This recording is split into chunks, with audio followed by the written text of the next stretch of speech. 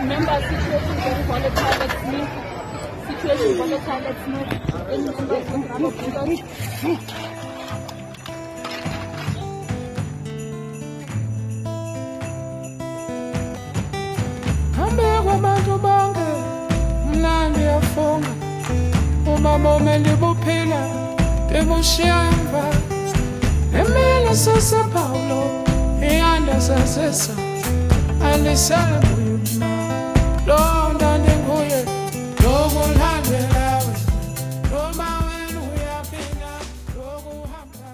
Those are scenes from a South African town where 1,234 people have been arrested so far and over 70 people have been killed. Today we're discussing the happenings in South Africa, and I'm joined by my co-host as usual, Zenge. Hello, everybody. And we have a special guest, Nishka Pillay, a graduate student from Rhodes University in South Africa, who is a politics graduate studying law. Welcome, Nishka. Hello, everybody. Hello, thank you so much for joining us, Nishka.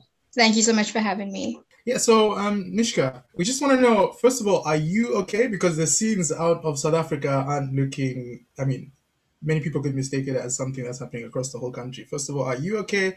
And first, just like a starter pack, what is happening in South Africa in general? Okay, well, yeah, thankfully I'm okay. I live 5 hours away from KZN, which is where most of the looting has occurred. KwaZulu-Natal province, right? KwaZulu-Natal, yeah. Yes, that's KwaZulu-Natal. So I think most people in Johannesburg are okay. I think they just emotionally rattled naturally because they're concerned that it might spread to other provinces, but for the most part, it hasn't. So. Yeah. Are there any other areas that are really affected except it's only KwaZulu-Natal, or are there any other? So it's mostly KwaZulu-Natal and it's certain areas in Johannesburg. But luckily in Johannesburg, I think communities have stepped in and really tried to de-escalate the situation as best as they can. So thankfully it hasn't reached, the kind of scale that it did reach in KZN. And so, for listeners, KZN is the home state of former President Jacob Zuma, and many people are sort of rooting this unraveling to the sentencing of Jacob Zuma. And if I remember correct, it's like around 15 months sentence for contempt of court or? Before we get into that, what is the reason for this? What sparked the violence that's going on in South Africa? What's the source of this? Yeah, what's the source of this? The source is kind of contested, isn't it? Okay, so I think, that's quite a tricky question because there's a lot of theories about what sparked the conflict. But I think what most people are saying is that it was Jacob Zuma being jailed for 15 months. Jacob Zuma, who is... the former president of South Africa. He's the former president of South Africa because he refused to partake in a commission that dealt with very serious corruption allegations. And this is the famous Zondo commission, right? This is the famous, the famous Zondo commission, and he refused to partake in really giving his kind of side of the story. And so the court basically has said, he needs to go to jail for 15 months. And his main support is KZN, and they have kind of come out in their masses and said, well, we're going to loot until he's free. Yeah. So basically, most people would assume that after Jacob Zuma, South Africa's former president, resigned, and the whole Zuma must fall situation, people thought that Zuma's population wasn't as much as what it looks like now. So to what extent could you say it's an issue to do with Zuma's support, or simply the larger issue of inequality in South Africa? Because that's also another situation that people initially didn't really address. Yeah, you see, that's where it becomes tricky, because initially people held that Jacob Zuma's support was kind of dwindling, especially given the very serious allegations that has been kind of held against him multiple times. Mhm.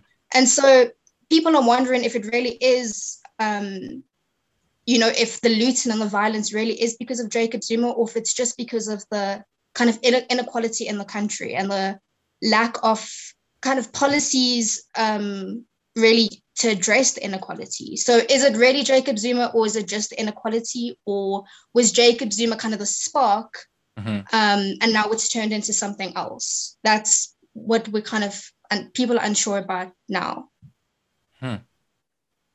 Yeah, I think, like usually when these protests break out, you have a certain percentage of people that are just there to kind of take advantage of, the situation. Because I'm Yeah. hearing, I saw a meme that recently that like they looted a zoo and someone stole a shark and someone stole like I'm like, why would you even steal that, man? It's looking Yeah, like Jacob Zuma, so therefore I'm going to steal this zebra. yeah. So I don't get that. How serious? Because the pictures that we see, it's looking Yeah. like a scene out of like Mad Max or like a Hollywood production type of scene. So how? Because sometimes the media has a tendency to kind of blow things out of proportion and make it No, seem like definitely. So how close to reality is that? Is that like exactly as it looks or seems, or the feeling in South Africa? Is that the feeling that's there right now? Or I think the scenes that you're seeing from KZN or KwaZulu-Natal is definitely correct. But just, the shark incident was actually apparently fake news. So, yeah, we don't really know if the shark was actually, if people really, hopefully they didn't. But yeah, there's no verified source who said that the shark was stolen. But like the actual scenes, So no one saw the shark, listeners. Yeah, no one saw that shark being stolen. So. But all the other scenes that the media is portraying is correct. And South Africans themselves are sharing, very similar images, and South Africans who are living in KwaZulu-Natal are sharing very similar images to what the media is sharing. Whenever there's a time of like crisis, there's also a reproduction of fake stories and misinformation, just adding to the flames. I think I think there was a publication from the BBC that said one of Jacob Zuma's daughters posted something that wasn't actually happening in this. Yes. This crisis. Yes. So I guess the narratives around is just inflames everything, and then people get even more angry. Nathan, you're gonna say something? Yeah, sorry. I wanted to know, like, maybe both of you can answer this, but why did Jacob Zuma not go for these meetings? Is it that he still thinks that he's innocent, or does he think like this is I don't know, maybe this is a campaign against him or something of that nature? Does anybody know? I think, first of all, I think he believes that the commission, so this is the Zondo Commission, and that the Zondo Commission is really biased against him. For our listeners, Raymond Zondo, who's the Zondo Commission is named after anyway, is the Deputy Chief Justice of South Africa, right? Yeah. So, yeah. Thank you. Just for what's going on. So yeah, Jacob Zuma and his team has released multiple statements saying that Deputy Chief Zondo is biased, that the commission is biased, that the commission was not elected constitutionally. And so he doesn't believe that he actually should be held accountable by them, and that he really should be held accountable, I think, at all. So he's basically eating into the legitimacy of that commission. And yes. Basically on that basis, he feels he doesn't have to be answerable to them. Yes. And a lot of people are saying that, he's eaten into the legitimacy now, and that if he ever does testify and they find that he is guilty, that sentence that they hand out will be, not as legitimate. That's kind of what people are saying his long-term strategy is, but obviously, no one really knows if that is true, I guess. Okay. Yeah. So when the Constitutional Court handed down the sentence, it was almost like a victory for the pro-Cyril Ramaphosa. And Cyril Ramaphosa is the president of South Africa, current president, and of the ANC. Yeah.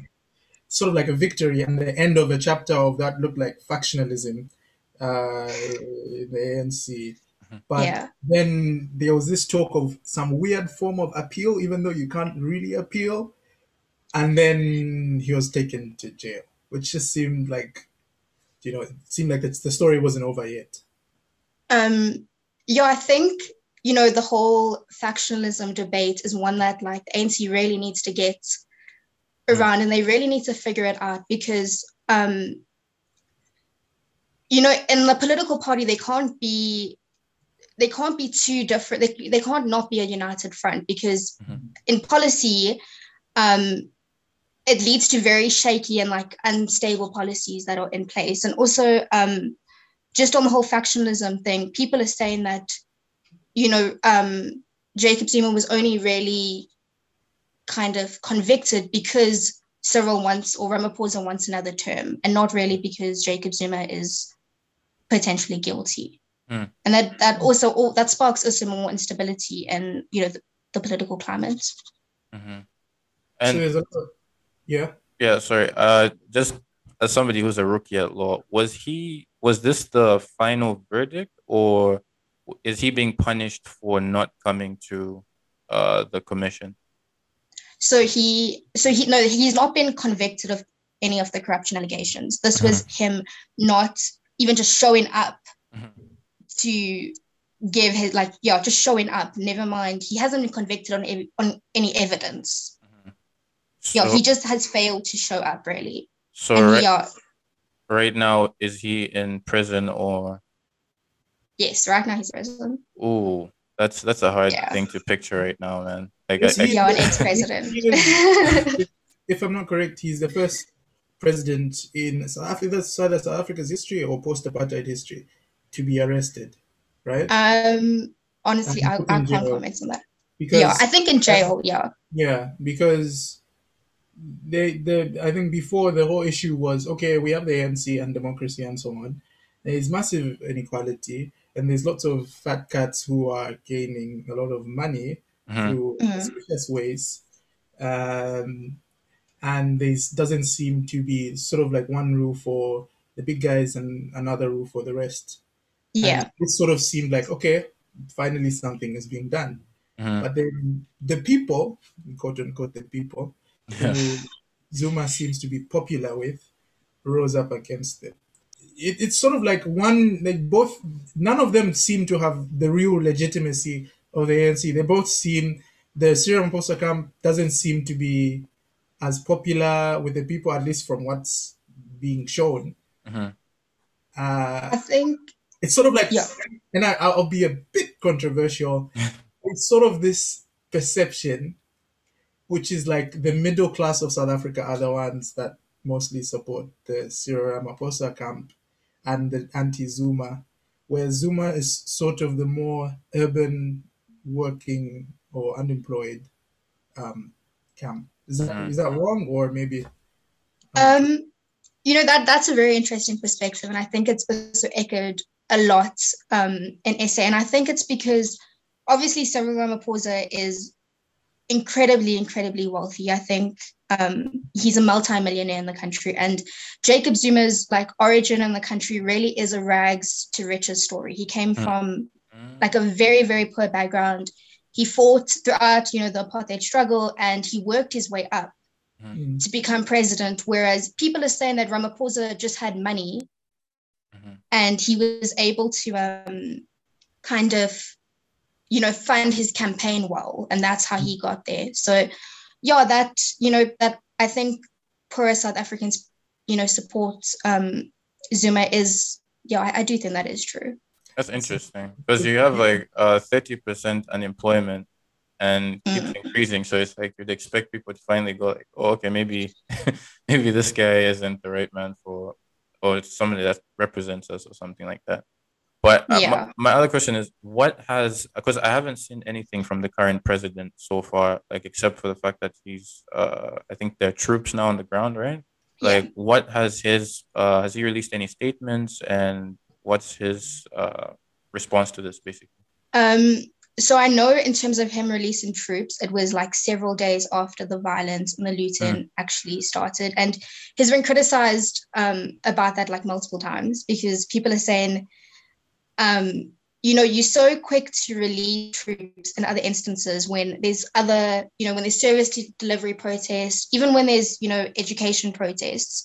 But when there's a protest or when there's looting on this scale, you waited days to do much. But he did release a statement this morning, and he is in KwaZulu-Natal. I think he's on the ground trying to see how bad the damage actually is. Mm-hmm. They're sort of being accused of being reactionary rather than proactive on most of the issues. Yeah. He's sort of pretty liberal with the military. And also, people also saying that, maybe the ANC reacted so slowly because a lot of pro-Zuma allies are still in the ANC, and maybe, there is like a push for Zuma to obviously get out of prison. So even within the government and within the decision-making and deploying of the military, Cyril Ramaphosa still has to deal with Zuma sympathizers, such that even when he does something, he has to take that into account. Yes, yeah. He doesn't have a full, pro-Zuma camp, yeah. Yeah, he doesn't have full control in doing whatever he wants, basically. So he has to deal with. So Zuma's influence is much bigger than, once he resigned, people were like, that's the end of him. Yeah. Wonderful, South Africa sorted it out. Then he went to jail, it was like, great. And then now we're here, and Zuma is now the number one issue that people are talking about. Yeah, I think. And I think that also leads to the whole factionalism debate that, has been like happening really throughout the ANC's, or I guess like maybe throughout the last 10, 15 years of the ANC. And even when Ramaphosa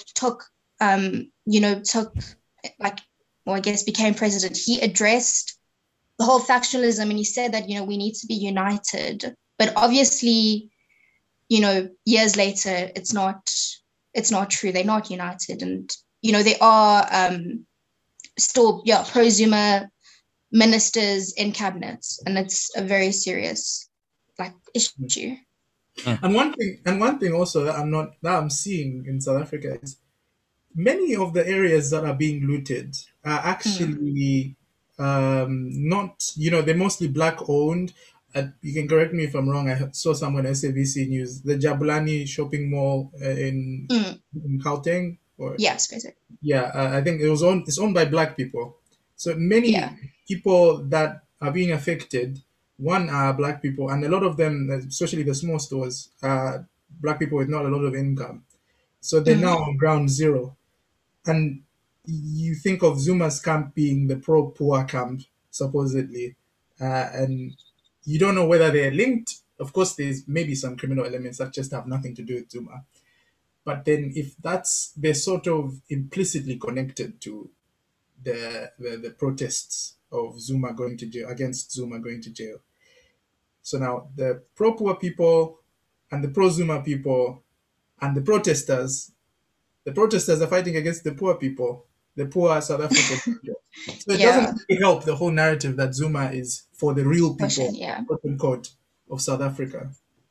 And I think that's actually the really funny part, that, the poor people in this country are undoubtedly going to be affected in the long run. And people are releasing all sort of statistics saying that, the price of food is going to increase. And as it is, I think, the amount of South Africans who live in a permanent state of food insecurity, who live really in poverty, it's all those people who are going to be even more affected because of what has happened.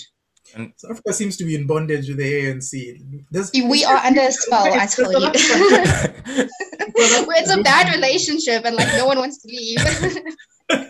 And has there been any response from the opposition? For example, there's the EFF leader. Has he spoken about this, or is there any response from the opposition? So the EFF, the one of the South African opposition leaders, so the leader Julius Malema released a statement. I think, if I'm not mistaken, he said that, people should go on the ground and start, I don't really know, fighting, or not entirely sure the exact words he used. Yeah. And then condemned what's going on, explicitly at least. Yeah. But there's also a lot of, conspiracy theories about Malema, but I don't think I should go into that. And Because we need to be following facts. But yeah. and then another opposition party, I think, is in the process of filing charges against apparently the people who've incited the violence, or some of the people who've incited the violence. So that's all that's really been done. Yeah. And And some of the scenes are pretty grim. I mean, I think everyone by now knows the scenes of that child who had to be thrown off Yeah. yeah. a shopping store or something. Yeah. I don't know if that was Johannesburg or somewhere. Yeah. Yeah, that was pretty grim. And What's the mood like in general in South Africa? Are the people also as disunited as the ANC, or is they just I think, the nice thing, I think the very special thing about South Africans is that I think communities really do get together and rally together to step in when the government repeatedly fails to do. So I know, for example, in Johannesburg, a lot of schools, the school that like I even went to, a lot of communities have gotten together and have asked for donations or send in escorted trucks down to Durban or send in flights down to Durban to provide medical supplies, food, nappies, all of those stuff. And I think, I think it is a mood of solidarity for the most part. Yeah. And sorry to take you guys back, sorry, but you guys mentioned the damage that has occurred in South Africa. And a lot of people, I think the picture you have of South Africa is this like amazing, sort of a rich country that exists in Africa. And when you see protests occur in the West, for example, people tend to be like, "Oh, it's fine because they're going to be able to rebuild, Be okay. it would be okay eventually." Do you think that South Africa is going to bounce back quickly from the damage that has occurred right now? I don't know about quickly, hey. Yeah. But I do think eventually, I do think eventually we will bounce back. But I not quickly, not in the next year, I think. And on top of that, we're still dealing with COVID, and a very slow vaccine rollout, which obviously is not helping and the all of grim this situation. is the COVID pandemic, which is also another addition to the inequality. It's like it was just like a simmering pot, and then now people, it's just all hell's breaking loose. Because would it be fair to say that apartheid inequalities are still quite, definitely evident in South Africa? And then you add COVID, and then you add corruption. And it's just, it's a lot. But I think COVID obviously sparked a lot of inequality because we've been put on really, really harsh lockdowns. And people haven't really been given any sort of economic package to get them through the lockdowns. So I know we were put on a lockdown, like I think a little bit over a week ago, and it was abrupt. And there hasn't really been any sort of like economic and this is package. A full-on lockdown. Yeah, so it's not as bad as the lockdown we were on last year, but restaurants for the most part were asked to close. Alcohol is not allowed to be sold. Up until recently, gyms were not allowed to be open. Wow. So a lot of sectors have been forced to shut down. And I think it's very unrealistic to expect people to just stay at home and not give them any sort of economic package and then expect them to be okay. So people would rather take the risk of getting coronavirus, yes, have some food, other than stay indoors. If you have shelter in some serious situations. Exactly. Speaking about food insecurity, I read somewhere that the South African farmers have reportedly lost about $205,000 because the food became it's perishable food, so it got destroyed. So how does this affect food insecurity? And I was actually going to ask you, but I think you mentioned this earlier. I was going to ask you if it's difficult for you to go out and actually purchase food. So luckily, obviously I live, as I said, I live like 5 hours or 5-6 hours away from KwaZulu-Natal. But I think in Johannesburg, a lot of people are panic buying. So yesterday when I went to the shops, there was no veggies. on the shelves. There's no bread. There's only almond milk, There's which is great. But like, where's the milk? Yeah. Yeah, Oh my yeah, god. So even wow. So the shops that are there are being Yeah. are like subject to panic buying, and then the shops that that aren't open are being looted like mad. yeah. Where's the So food? there's the Yeah. whole there's basically an emergency type of mentality going on. Yeah, I think, and the issue is obviously we're in the middle of the month. Mm. So South Africans who can't afford, which I think a lot of South Africans who can't afford to stock up, Mhm. potentially might be facing, I think, food insecurity. So it's tempting to loot then, if you think about That's the thing. I think, if you don't have, if you have nothing to lose, I can understand why people are willing to risk COVID and even sometimes their lives for like food, because like what other option? I know that's a very controversial statement to make, right. but like what other option do people really have? Yeah. And I think, sorry, go ahead. I was gonna ask what you think the solution was, but maybe Nathan has a Yeah, just my last question, because I know that in South Africa it has a pretty high percentage of people that own guns, especially illegal Yes. people who have illegal weapons. Africa's America. I always Yeah. And there are concerns as to people are just going to go out and just kind of like an all-out war, bro, is gonna go on, particularly in KwaZulu-Natal. Do you think this is likely, or are we just kind of, the sky is falling type of situation? Yeah, that's a good question. Yeah. I think communities, as I said, obviously like any sort of like military and police forces were kind of, they arrived, I think, a bit too late to the scene. And as a result, communities kind of felt like they had to defend themselves with guns. Mm-hmm. And I think now the problem is that they still think that it's okay to, resort into like using firearms when that really shouldn't be our first way to engage in the situation. But I mean, I don't think there's going to be, everyone kind of pulling out a firearm at every instant. Like I don't think that, I hope that's not going to happen. And I don't think it is going to happen. Yeah. So unless we've got any other questions, I think we can close by asking, I've always wondered, Cyril looks like the most stressed president in the world. Every time I see him, aside from that time when he found Where's my iPad? I'm looking for my iPad. Wait, how did you guys see that? I didn't know that made like international. the iPad situation.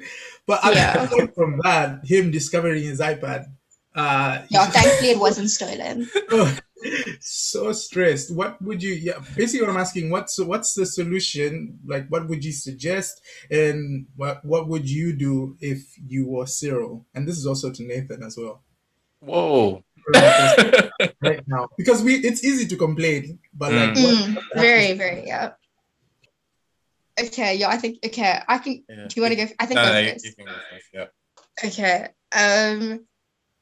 I think first and foremost, they need to start, the military really does need to be seen way more. So communities don't, think that it's okay to become heroes in these type of situations, because it's sparking more unrest. And I think in many communities, it's leading to a lot of racial tension.